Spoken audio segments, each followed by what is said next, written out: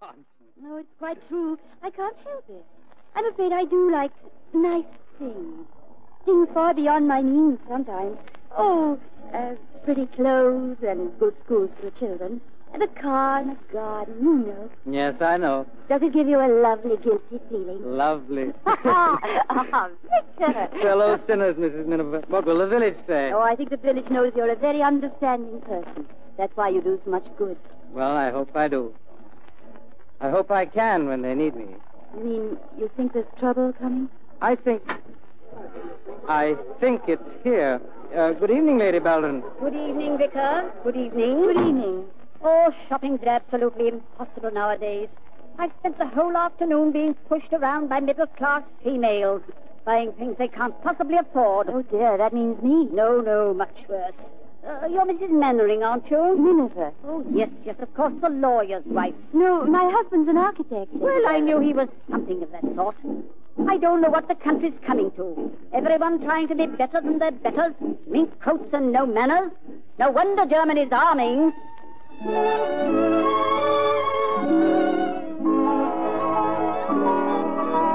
Lady Belden talked all the way from London to Belem Station. Belem. It always gave me a little thrill of happiness to come home to Belem. It was no different from 100 other English villages. But to me, the air was cleaner and the flowers brighter in Belem than anywhere on earth. The flower beds around the little station were the personal pride of the station master, Mr. Ballard. Tickets, please. Oh, good evening, Mrs. Miniver. Oh, good evening, Mr. Ballard. Here's my ticket. Thank you.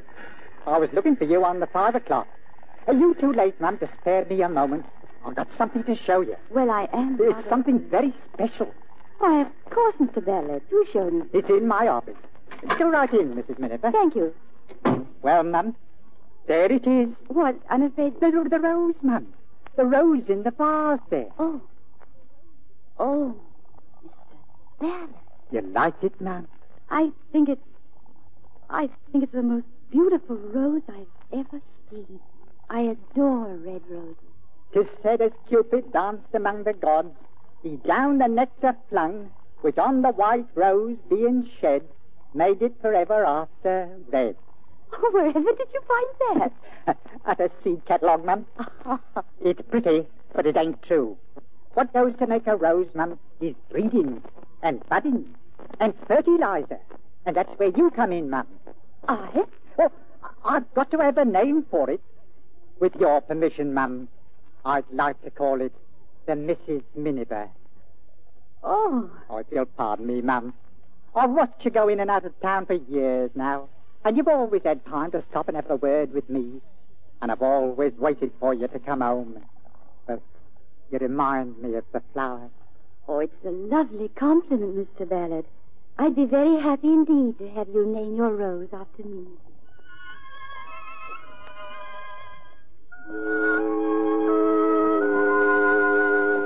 It was the usual before-dinner time at home.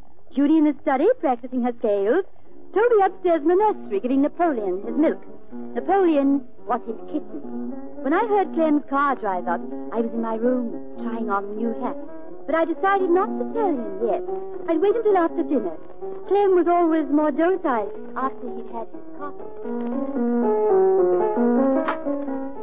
Evening, Mr. Miniver. Good evening, Gladys. Mrs. Miniver at home? Yes, sir, in her room. Why, Mr. Miniver, is that a new car in the drive? Yes, Gladys, it is. I just bought it today. Oh, it's a beautiful car, sir. Gladys, don't mention it to Mrs. Miniver just yet, will you? I'll break it to her myself. Tell her, I mean. Yes, sir. Hello, Daddy. Hello, Judy. You just in time to hear me peep, Daddy.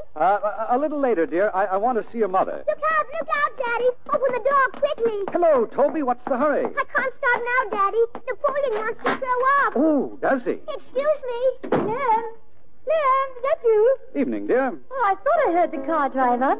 Hello, darling. Hello. How are you? Lovely. What's the matter? Matter? You're looking at me. Well, anything wrong with that? No. Did you have a nice time in town today? Oh, wonderful. I shopped and shopped. Just little things, you know. I had a puncture in the car today. Did you? Oh, what a shame. Yeah,